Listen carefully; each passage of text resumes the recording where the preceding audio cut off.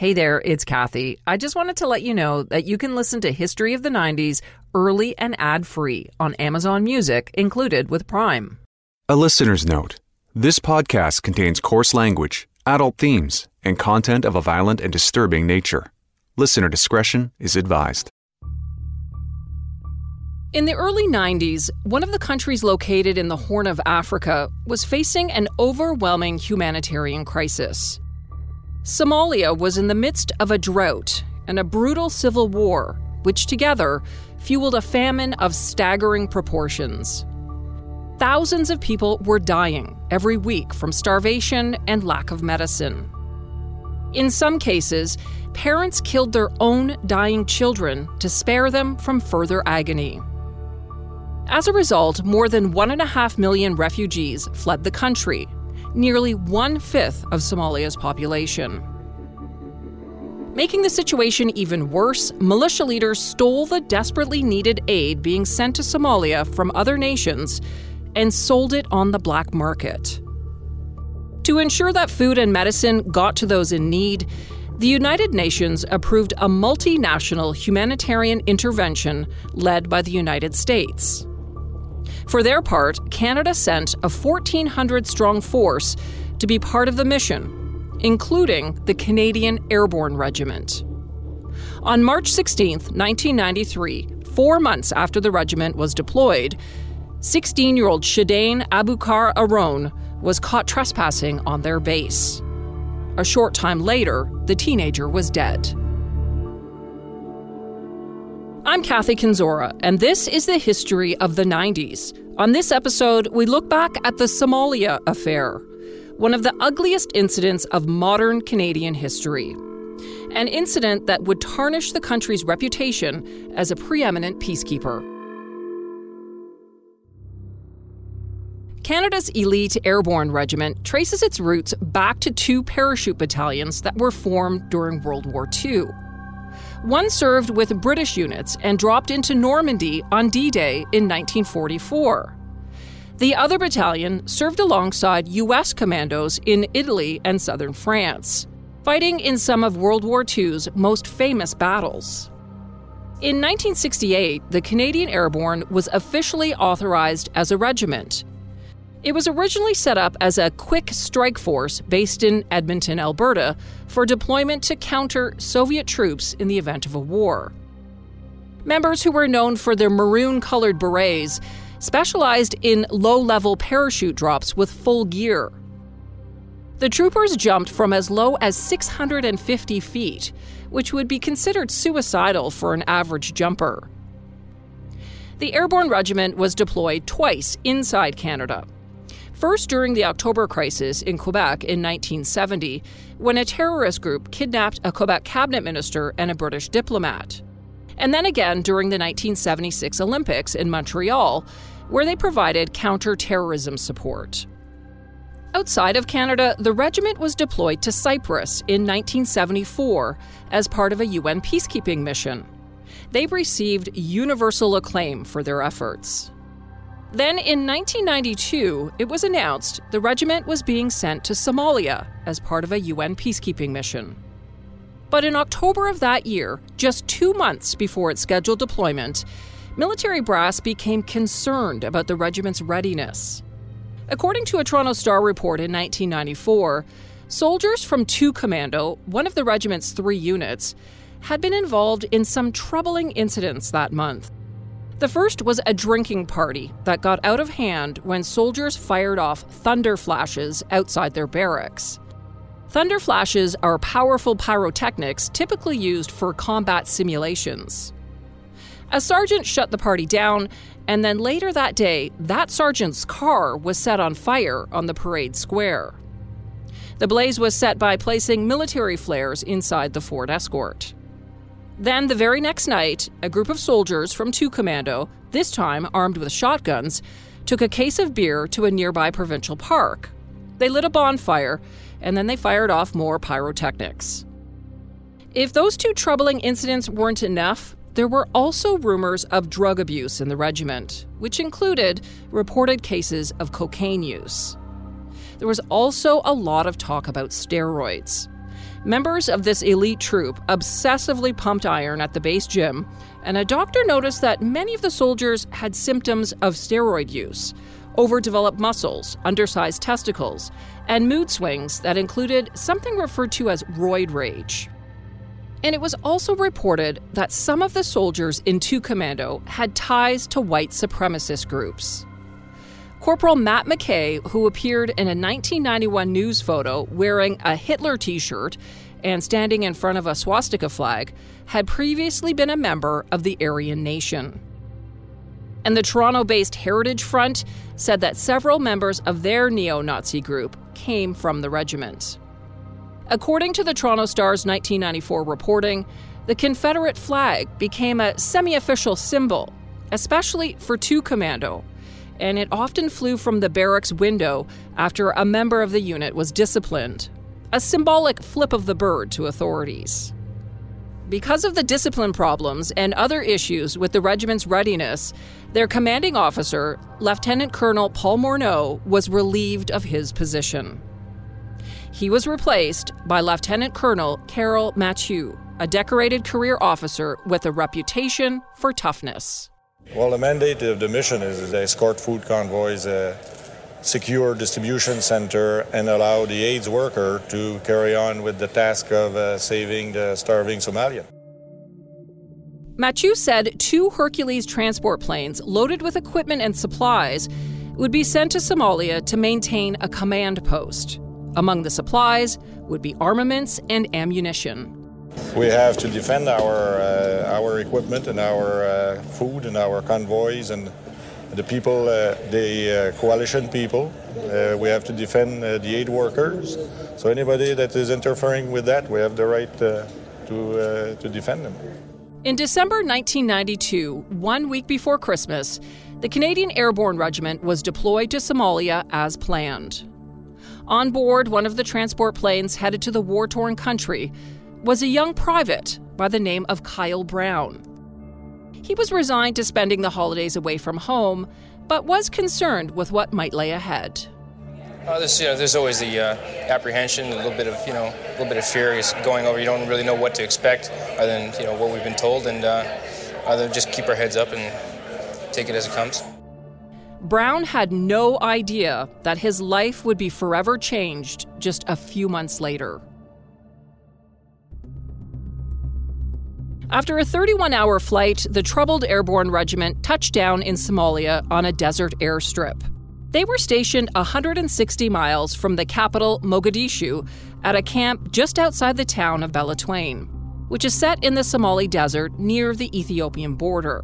It's difficult terrain, lots of red-brown dirt, rocks, and tangled bushes. The accommodations were pretty basic, canvas tents with cots and latrines in the open desert.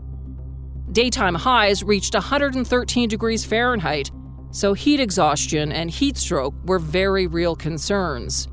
And miniature sand tornadoes, known as dust devils, often ripped through the camp. If the unrelenting heat wasn't enough, soldiers also had to be on the lookout for deadly scorpions, giant slugs, snakes, and camel spiders, which are the size of a man's hand and can eat meat. Within weeks of their arrival, hundreds of Somalis set up their own camp around the Canadian compound. And almost every night, desperate Somalis, many of them teenagers, would try sneaking into the camp to steal equipment, weapons, and food. In some cases, they would take off their clothes, grease their bodies, and slip through the wire set up along the perimeter of the camp. Some managed to steal from the Canadians, while others were caught by soldiers on patrol. An inquiry into the Somalia Affair heard that after setting up camp in the African country, commanding officer Lieutenant Colonel Mathieu issued a directive. He said if a Somali was caught stealing equipment, the soldiers could shoot to kill. A short time later, soldiers acted on the directive. On March 4th, 1993, 2 Somali men snuck into the camp and were shot by Canadian soldiers. One of the men died. Military surgeon Barry Armstrong conducted an autopsy, and he concluded that he believed the man was shot in the back, execution style, at point-blank range.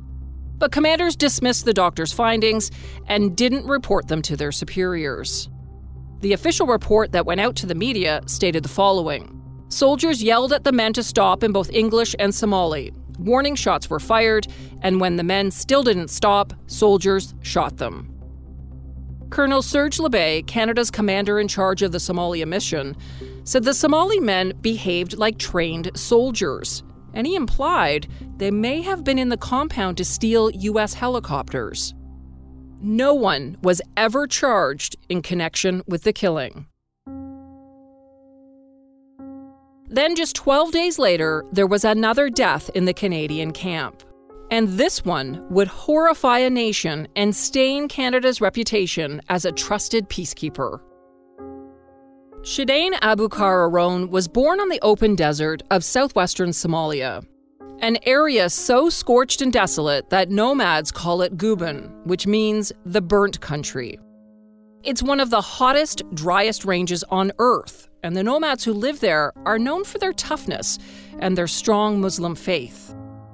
According to reporting by the Toronto Star in 1994, as soon as Shidane could walk, he started helping with the goats. By the time he was 10 years old, he was helping his older brothers tend the camel herd. They gave each camel a name and would sing to them as they walked through the desert. And even though in 1993 he was only 16, Shidane had a wife that he inherited from an older brother who died from malaria. This is a practice known as widow inheritance, a tradition that is sometimes common in rural areas of Somalia. Shidane and his wife lived together in a hut made of sticks covered in animal skins and cardboard scraps, which they broke down and packed on the back of a camel when they moved across the desert looking for water. In March 1993, they had made their way to Beledweyne, near the Ethiopian border. On a clear, cool night at around 8:40 p.m., Shidane was spotted by an 8-man patrol trying to sneak in to an abandoned American compound adjacent to the 2 commando camp. According to a Maclean's article in 1994, the 5'4", 120-pound teenager was attempting to crawl through a barbed wire fence. The patrol chased Shidane and found him hiding in a portable toilet. He told soldiers he was in the camp looking for a lost child. They didn't believe him, though, and took him into custody. The story of what happened next was revealed in subsequent legal proceedings. Soldiers placed Shidane into a makeshift holding cell. The bunker was known as the Pit, and it was 7 feet by 9 feet and had sandbag walls. Because you had to walk down a few steps to enter the pit, it felt and looked like a cave. Sergeant Mark Boland left 2 soldiers in charge of Shidane, 27-year-old Master Corporal Clayton Matchie and 25-year-old Private Kyle Brown. The same soldier you heard leaving for Somalia earlier in the podcast. The sergeant reportedly told the men, "I don't care what you do, just don't kill the guy." Shidane was then blindfolded and beaten and tortured for 3 hours. Matchie repeatedly punched and kicked Aron, whose arms were bound behind him and tied to the roof beams. His ankles were cinched together with a zap strap. Matchie hit Shidane with a baton, using full arm extension swings, methodically striking his feet, stomach, chest, and head. Shidane's lips were bleeding and swollen. His nose was fractured and one cheekbone was visible. Streams of blood ran over his body and into the sand. Brown told Matchie to stop, but Matchie refused, saying he wanted to kill the teenager. Brown admitted later at his court-martial that he also took a few shots at Shidane when he was first captured. And for some reason, he got a camera and started taking pictures. He took a series of 16 gruesome photos that show Matchie posing with his young prisoner in different positions. 3 of the graphic images show Matchie holding an automatic pistol to Shidane's head. His hands are tied behind his back to a wooden riot baton. His feet are bound with plastic handcuffs. In other photos, Matchie is seen jamming a baton between Shidane's bloody, swollen lips, or using the baton to prop up Shidane's slumping head. In one, Matchie is smirking as he points at his blindfolded prisoner. Brown posed in 2 pictures as well. He's seen holding Shadane's head up by his hair. Over the course of this horrifying beating, Shadane begged for mercy, saying Canada over and over, the only English word he knew. His cries were heard throughout the camp. As many as 80 people heard his screams, including officers, but no one came to his aid. During the relentless torture, up to 16 soldiers stuck their head into the pit to see what was going on. And yet none put a stop to it. Master Corporal Matchie continued abusing Shadane. He burned his feet with a cigarette, he kicked him, and he beat the 16-year-old with his baton. Just before midnight, Matchie hit Shadane in his face 4 times with the baton. He hung lifeless by his restraints. Brown went back to his tent. A few minutes later, Matchie came to the tent and told him that Shadane had stopped breathing. Brown finally decided to tell someone what was going on. He found Sergeant Hillier, who rushed to the bunker to see for himself. He was shocked at what he found. 16-year-old Shadane Arone was dead. A truck was ordered to take Shadane's body to the hospital, where he was examined by an airborne medical officer. Captain Neil Gibson determined the teenager died of a head injury. No X-rays or other tests were performed, and it was decided no autopsy would be conducted. Captain Gibson said the injuries could have been sustained during an arrest. His official report noted only 2 bruises on Shadane's severely battered body. Then on March 18th, 2 days after the beating, Private Brown went to Major Anthony Seward, who was in charge of Commando 2, and told him what had happened inside the pit. And he handed over the film from his camera. After Brown's confession, Matchie was arrested and put in a prison bunker. The next day, on March 19th, Matchie tried to hang himself. He was cut down in time by a guard and rushed to a medical tent. News of Shadane's death would not be made public for 2 weeks. On March 31st, the Canadian Defense Department revealed that 4 soldiers were being investigated for the beating and torture of a 16-year-old Somali teen. Master Corporal Clayton Matchie was one of them, and by the time the story broke back in Canada, he had already been transferred to the National Defense Medical Center in Ottawa, where he remained in a coma after the suicide attempt. Mystery swirled around what had taken place thousands of miles away. There have also been questions raised about Matchie's alleged suicide attempt. A report indicated that his laces were still in his boots when he was found hanging, even though the Defense Department has said he used a bootlace to try to kill himself. Defense Minister Tom Siddon issued a written statement reiterating the official position that this was nothing other than an unaided suicide attempt. Sean Mallon, Global News, Toronto. Matchie eventually awoke from the coma, but he had severe and irreversible brain damage. So who was the man that for 3 hours savagely beat a Somali teen to death? Master Corporal Clayton Matchie was born and raised on the Flying Dust Reserve just outside the small town of Meadow Lake in northern Saskatchewan. According to reporting by the Toronto Star in 1994, the Matchies are full-blooded Cree, descended from an ancestral chief. Clayton and his siblings were taught to be proud of their heritage. He dreamed of adventure and travel, so at the age of 17, he went to the Canadian Forces Recruiting Centre in Saskatoon and filled out an application. He was accepted, and after basic training, he was stationed in Victoria, BC. And in 1988, Matchie joined the Airborne Regiment. As a newbie, he was targeted because he's First Nations. Soldiers nicknamed him Geronimo, which Matchie hated. He endured hazing and was eventually accepted by his comrades and took up many of their habits, lifting weights, chewing tobacco, and drinking pretty heavily. Before leaving for Somalia, he wrote a letter to his father. In it, he included a recent photo of himself taken in the airborne barracks. It showed him standing in front of a red and blue Confederate flag. Back in Canada, once the news broke of the arrests of Matchie and Brown, people began asking why it took 2 weeks for the death to be made public. Had there been a cover-up?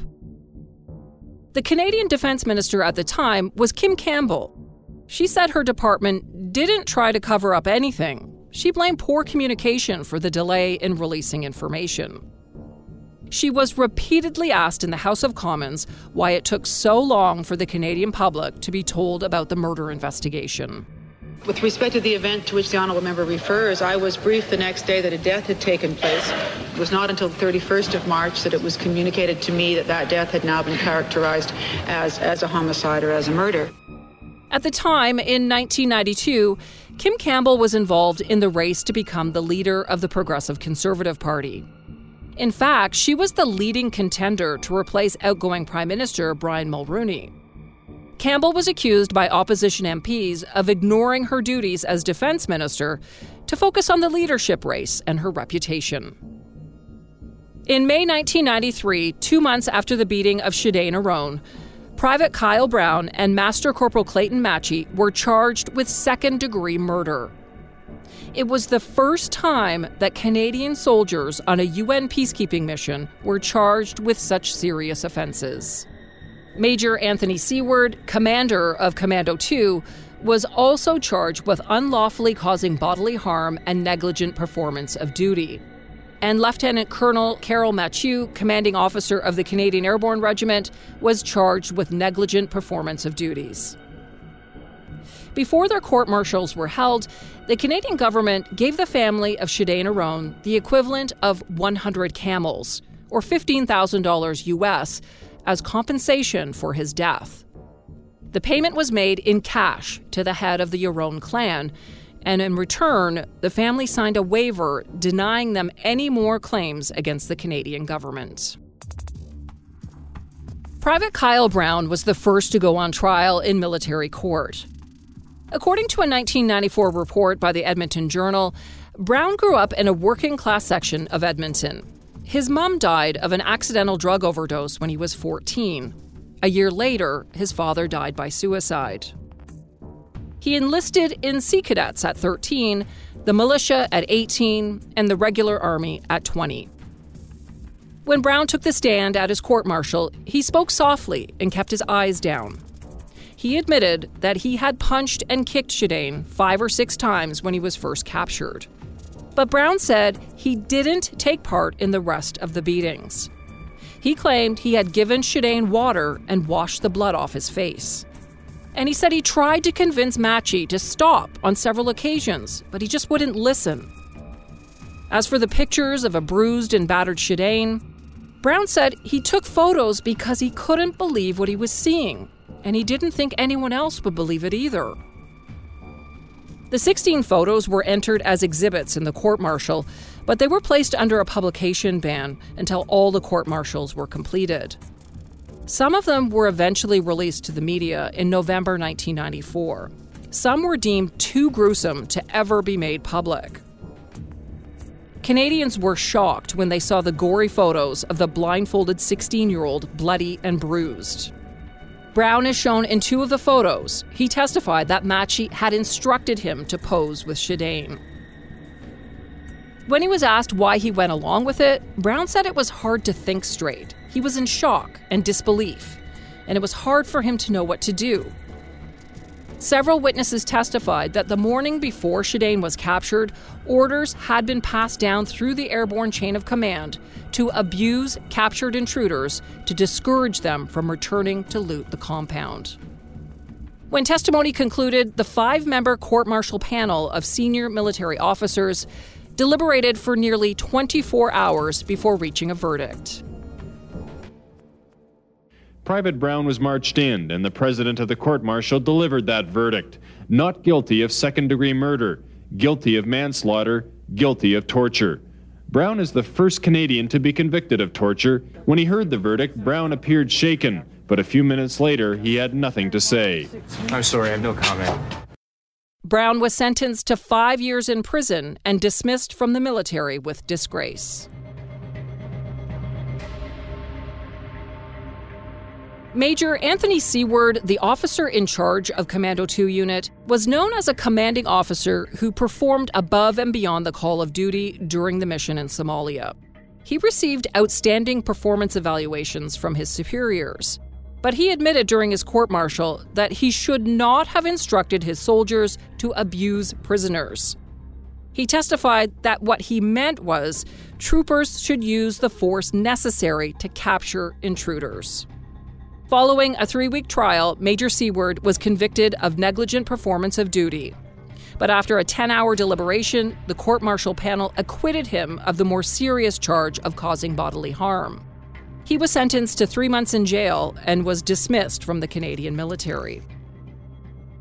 Lieutenant Colonel Carol Mathieu, the tough-talking commander in charge of the Airborne Regiment, was charged with disobeying orders by telling his soldiers to shoot at looters in the camp. He was the highest-ranking officer connected with the death of Shadane. At the end of his court-martial, he stood ramrod straight to hear his verdict. After 8 hours of deliberations, the 5-member court-martial acquitted Mathieu. Then the lieutenant colonel put on his beret and saluted, showing no emotion at the end of his ordeal. As for Master Corporal Matchie, well, because he suffered severe brain damage from his suicide attempt, he was found unfit to stand trial, and the charges against him were stayed. But the fallout didn't end there. Captain Michael Sachs, the platoon commander and immediate superior to Brown and Matchie, was found guilty of negligent performance of duty. During his trial, the prosecution argued Sachs started the chain of events that led to Raron's death by telling his section commanders about an order to abuse prisoners. He was demoted to lieutenant and received a severe reprimand. Sergeant Mark Boland pleaded guilty to negligent performance of duty and was sentenced to 1 year in jail.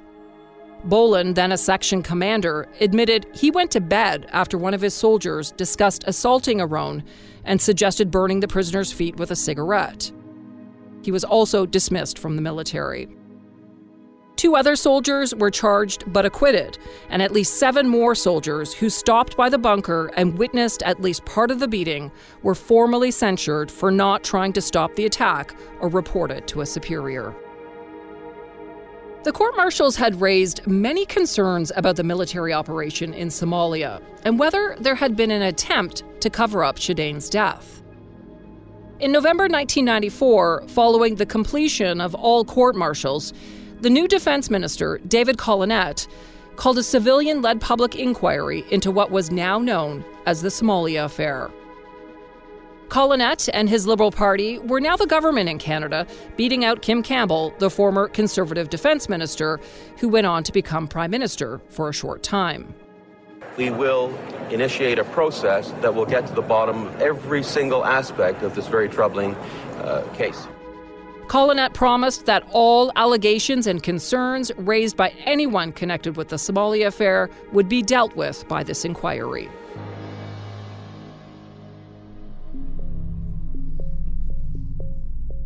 Then, in January 1995, as the Somalia Affair was fading from public minds, Canadians were rattled yet again when a home movie made by a soldier in the Airborne Regiment was released by the media. The 2-hour video was taken just weeks before 16-year-old Shadane Aron was beaten to death. And though it contains mostly scenes of the marketplace in Belatwain and soldiers relaxing around the Canadian camp, it also shows a very disturbing side of some of the soldiers in the regiment. And before we play this, I need to warn you that there is some very graphic language. Corporal McKay, what do you think about the tour? I think it sucks cock, man. We ain't killed enough niggers yet. Corporal Matt McKay, the soldier being asked about the Somalia mission in this clip, is a self-confessed white supremacist. He's the one I mentioned earlier who had once belonged to the Alberta-based group named the Aryan Nation. In another part of the video, Private David Brocklebank answers questions by the cameraman as he holds a heavy-caliber machine gun and has on blackface camouflage. What's this operation called? This operation here? Operation Snatch Nignog? Exactly. Operation Snatch Niggas. Niggas. Just hold the gun out.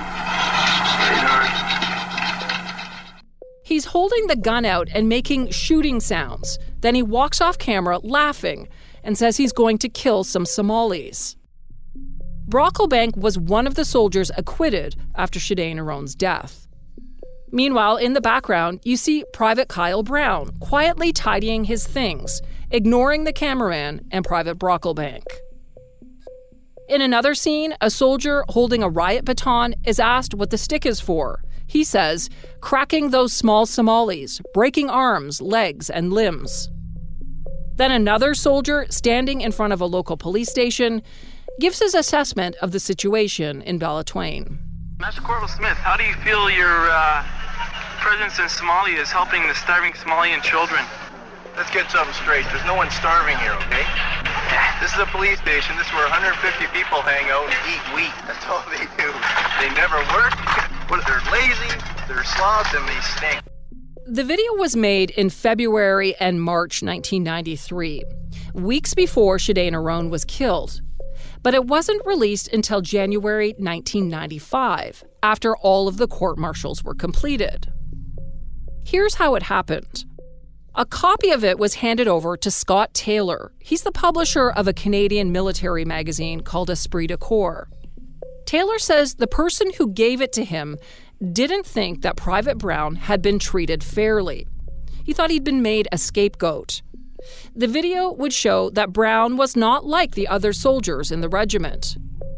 Taylor says the video also showed that soldiers were totally frustrated with a mission that had problems at many different levels, and they felt abandoned by a lack of leadership. And in one case where the guy is showing, this is just a soldier showing that they're delivering food to a police station. And then he says, now follow me. And they walk around the back, and the same sacks of grain are going out the back door and being sold right in front of the soldiers. He says, we're not helping, we're just adding to the corruption. And they were able to blatantly film this, and they could see it. So you could sense that this was happening, that they knew the mission was just, they were there, they were frustrated, and all the things that they were going through were not achieving any of the goals that were being claimed back here. So it was just to kind of put the mission into some sort of context. Taylor says he decided to give the video to the CBC with the understanding they would highlight the frustration with the mission. Instead, the CBC focused on the racist remarks made by some of the soldiers. And as you would expect, that became the main story. The reaction to the video by the federal government in Ottawa was swift. Defense Minister David Collinette said soldiers who display the kind of racism seen in the video should be kicked out of the military. He said, "We will not tolerate those kinds of views in the armed forces. There would be zero tolerance." The head of Canada's military, Chief of Defence Staff John de Chastelain, ordered a military investigation into the home movie. But then, in a 1-2 punch, a second damning video was released. This tape had been given to CTV News by a former member of the Airborne Regiment. It showed members of the regiment taking part in a hazing ceremony. Some excerpts from the 1-hour video were broadcast on television news, but most of it was too graphic to show on TV. It was taken at the Airborne Base in Petawawa, Ontario in July 1992, 5 months before the regiment was deployed to Somalia. Scott Taylor, along with a military officer, were invited to watch the tape at CTV Studios before it was released.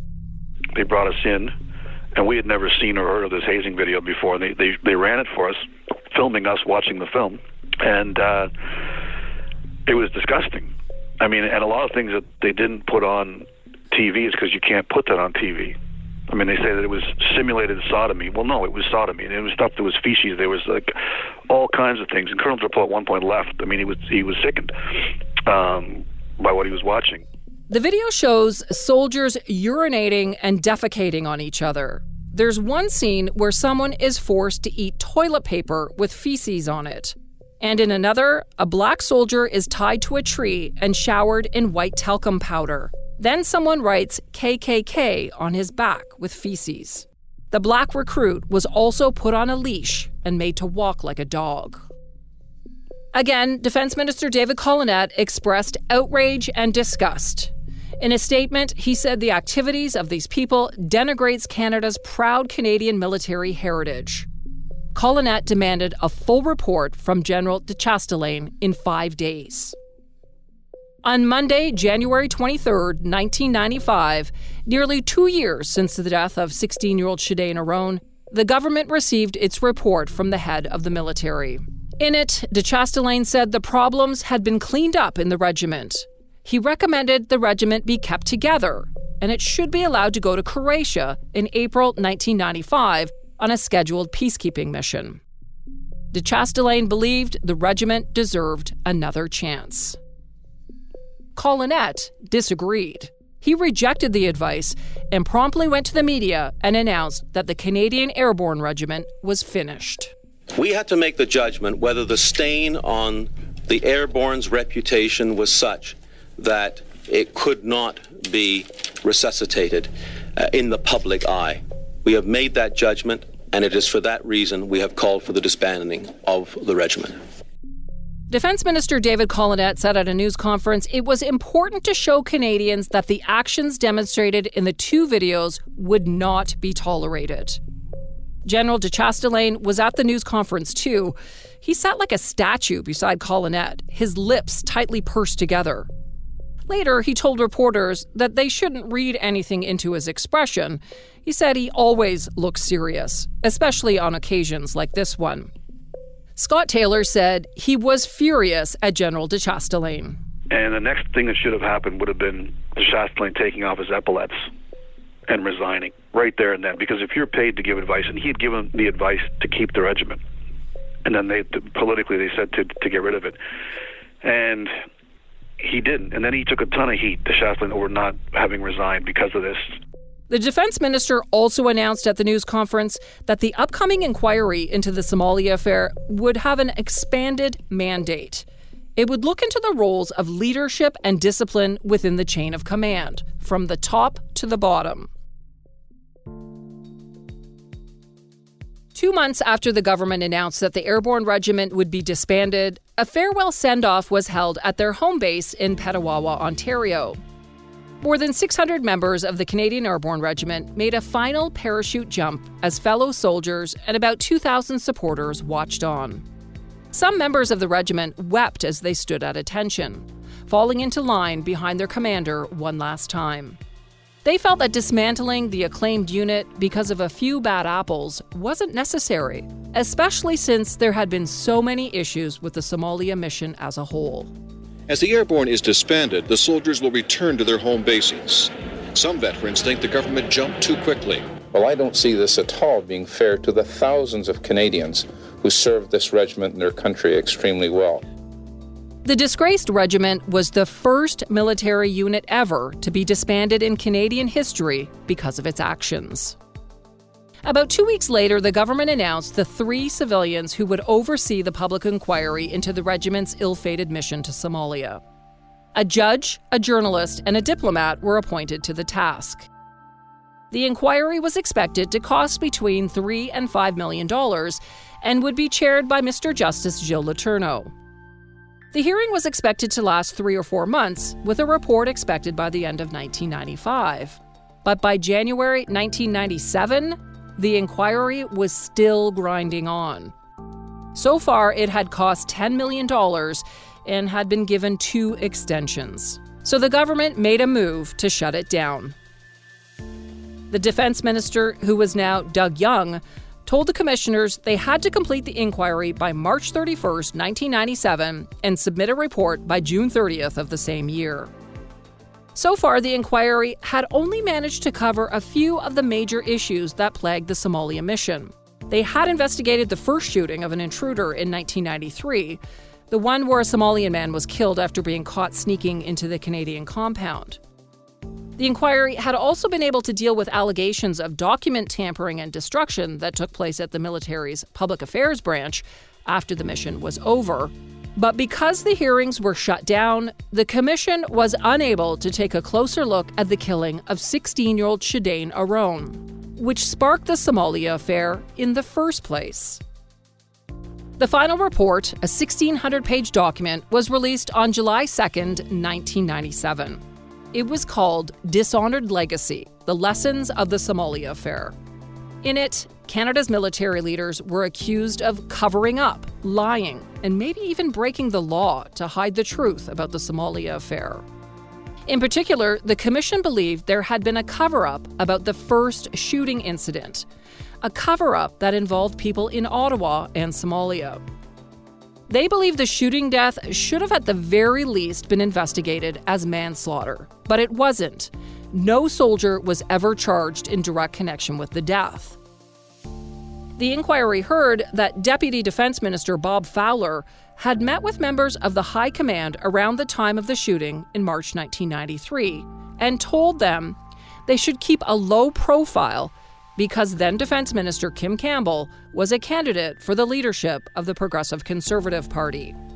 Whether that directive came from Campbell or was made by Fowler on his own, the inquiry was unable to determine before it was shut down. The commission wasn't able to pinpoint who was to blame for the cover-up or how far it went up the chain of command. But the report did say the cover-up of the first shooting may have paved the way for the killing of Shadain Arone 2 weeks later, because soldiers may have gotten the feeling that they were above the law. The report stated, "It is our belief that the failure of leadership immediately to address and remedy the problems revealed by the March 4th incident may have made possible the torture death of a Somali youth 12 days later." Commission Chair Gilles Letourneau credited many rank-and-file soldiers for a job well done and said in the report that they had been let down. Ordinary soldiers were, in a very real sense, victimized by the systemic and leadership failures that plagued the Somalia mission. Chair Letourneau said at the command level, the commission found deep moral and legal failings. He said there was a strategy of calculated deception on the part of the senior officers and bureaucrats who testified at the inquiry. And he urged the government to look into prosecuting officers who lied under oath. Art Eggleton was the defense minister in Ottawa when the report was released. He didn't hide his anger. Dishonored legacy goes too far. It's a blanket condemnation of our military, an unfair and unjust one. It's an insult.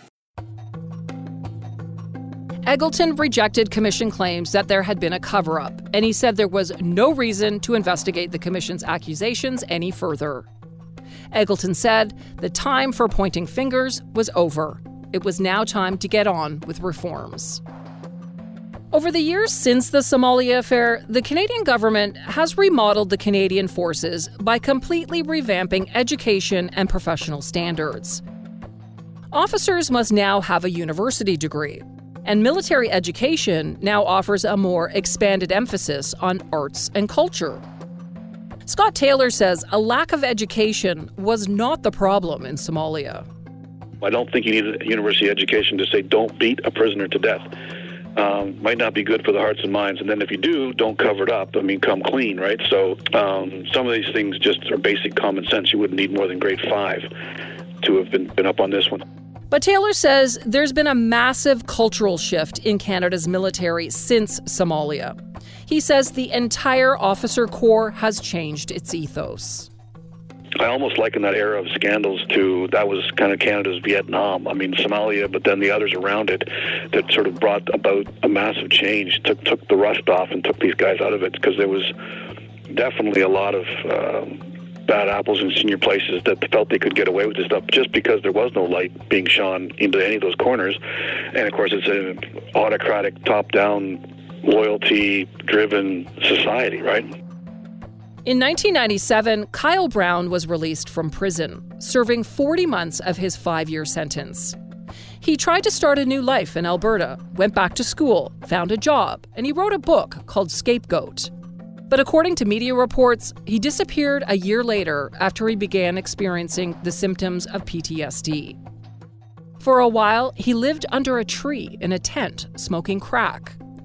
But in 2008, he made his way back to society and started over yet again. In an interview with the Edmonton Journal in 2016, Brown said he's been through intensive therapy that forced him to relive the night of Shadain Aron's beating. Taylor still believes that Brown was unfairly punished.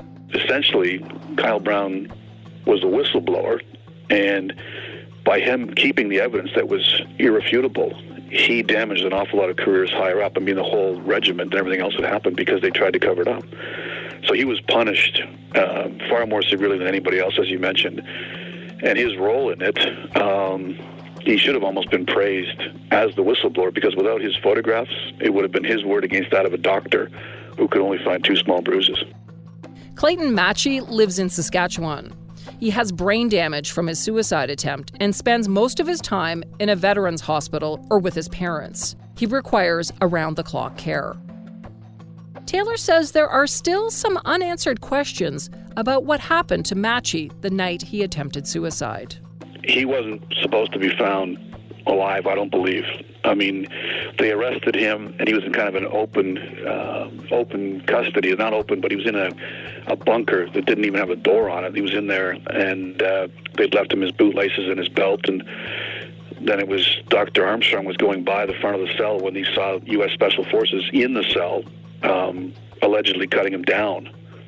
But what U.S. Special Forces would have been doing in that cell, we never got to in the Somali inquiry. That's basically when we got to the point where we're going to have to involve the U.S. Delta Force guys as to why they were there and what was their involvement, and it just got shut down. Recently, a few of his fellow soldiers and Matchey's wife have asked for another look at his case, for another reason. Marge Matchey told CBC News in 2017 that she believes her husband may have been experiencing severe psychological side effects from a controversial anti-malaria drug at the time he tortured and beat Shadain Aron to death. Beginning in the 90s, Canadian soldiers, including members of the Airborne Regiment, were prescribed a weekly dose of mefloquine. The side effects at the time were not well understood or explained to the soldiers. Health Canada now states the drug is associated with psychiatric and physical side effects, ranging from anxiety and insomnia to vivid nightmares and hallucinations. In 2017, the government announced that mefloquine would only be used in the Canadian Armed Forces as a drug of last resort. On May 1st, 2019, a mass tort, which is similar to a class action lawsuit, was launched against the Canadian government on behalf of soldiers who claimed they were poisoned by the anti-malaria drug while on missions in Somalia, Rwanda, and Afghanistan. The law firm involved in the mass tort says that over 800 soldiers have joined the unprecedented case, including retired Lieutenant General Romeo Dallaire, who led the 1993 UN peacekeeping mission to Rwanda.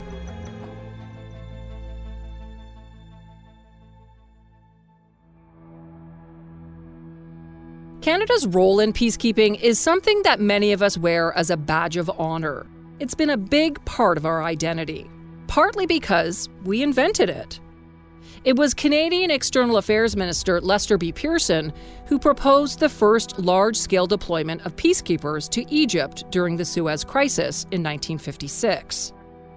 Pearson was awarded the Nobel Peace Prize for his efforts, and Canada remained a mainstay of UN peacekeeping for decades, contributing 125,000 troops and police officers to missions in more than 35 countries. But the 90s was an incredibly difficult time for Canadian peacekeepers, not just in Somalia, but also in the Balkans and Rwanda. And that took a toll. Since then, Canada's involvement in peacekeeping has steadily declined. Today, just 49 Canadian peacekeepers are deployed in UN operations in Haiti and Mali. Thanks for joining me on this look back at the troubling story of the Somalia Affair. Be sure to check out the show notes for a link to my guest, Scott Taylor. The former commando has been publisher and editor of Esprit de Corps magazine since 1988. You can also find a link to the 1997 final report prepared by the commission that investigated the deployment of Canadian forces to Somalia. Many of the facts contained in this episode were taken from that report. We also relied on reporting from multiple news sources, including the Toronto Star, Global News, and the CBC. If you haven't already, make sure to subscribe to our show so you never miss an episode. And while you're there, don't forget to rate and review us. We're very close to the 1,000 mark, so please push us over the edge. Leaving reviews also helps spread the word and get more people to find the podcast. We're available for free at Apple Podcasts, Spotify, Google Podcasts, and everywhere else you get your streaming audio. You can also listen at curiouscast.ca. And if you're new to the show, that's where you can go back and listen to some of our older episodes. If you want to reach out to me, you can find me on Twitter at 1990s History. I'm also on Instagram and Facebook. And you can email me at 90s@curiouscast.ca. That's 90s@curiouscast.ca. This show is hosted and co-written by me, Kathy Kinzora, and Dila Velasquez, our producer. Sound design and final production is by Rob Johnston. And special thanks to Dylan Moore for his editing assistance. See you next time for more history of the 90s.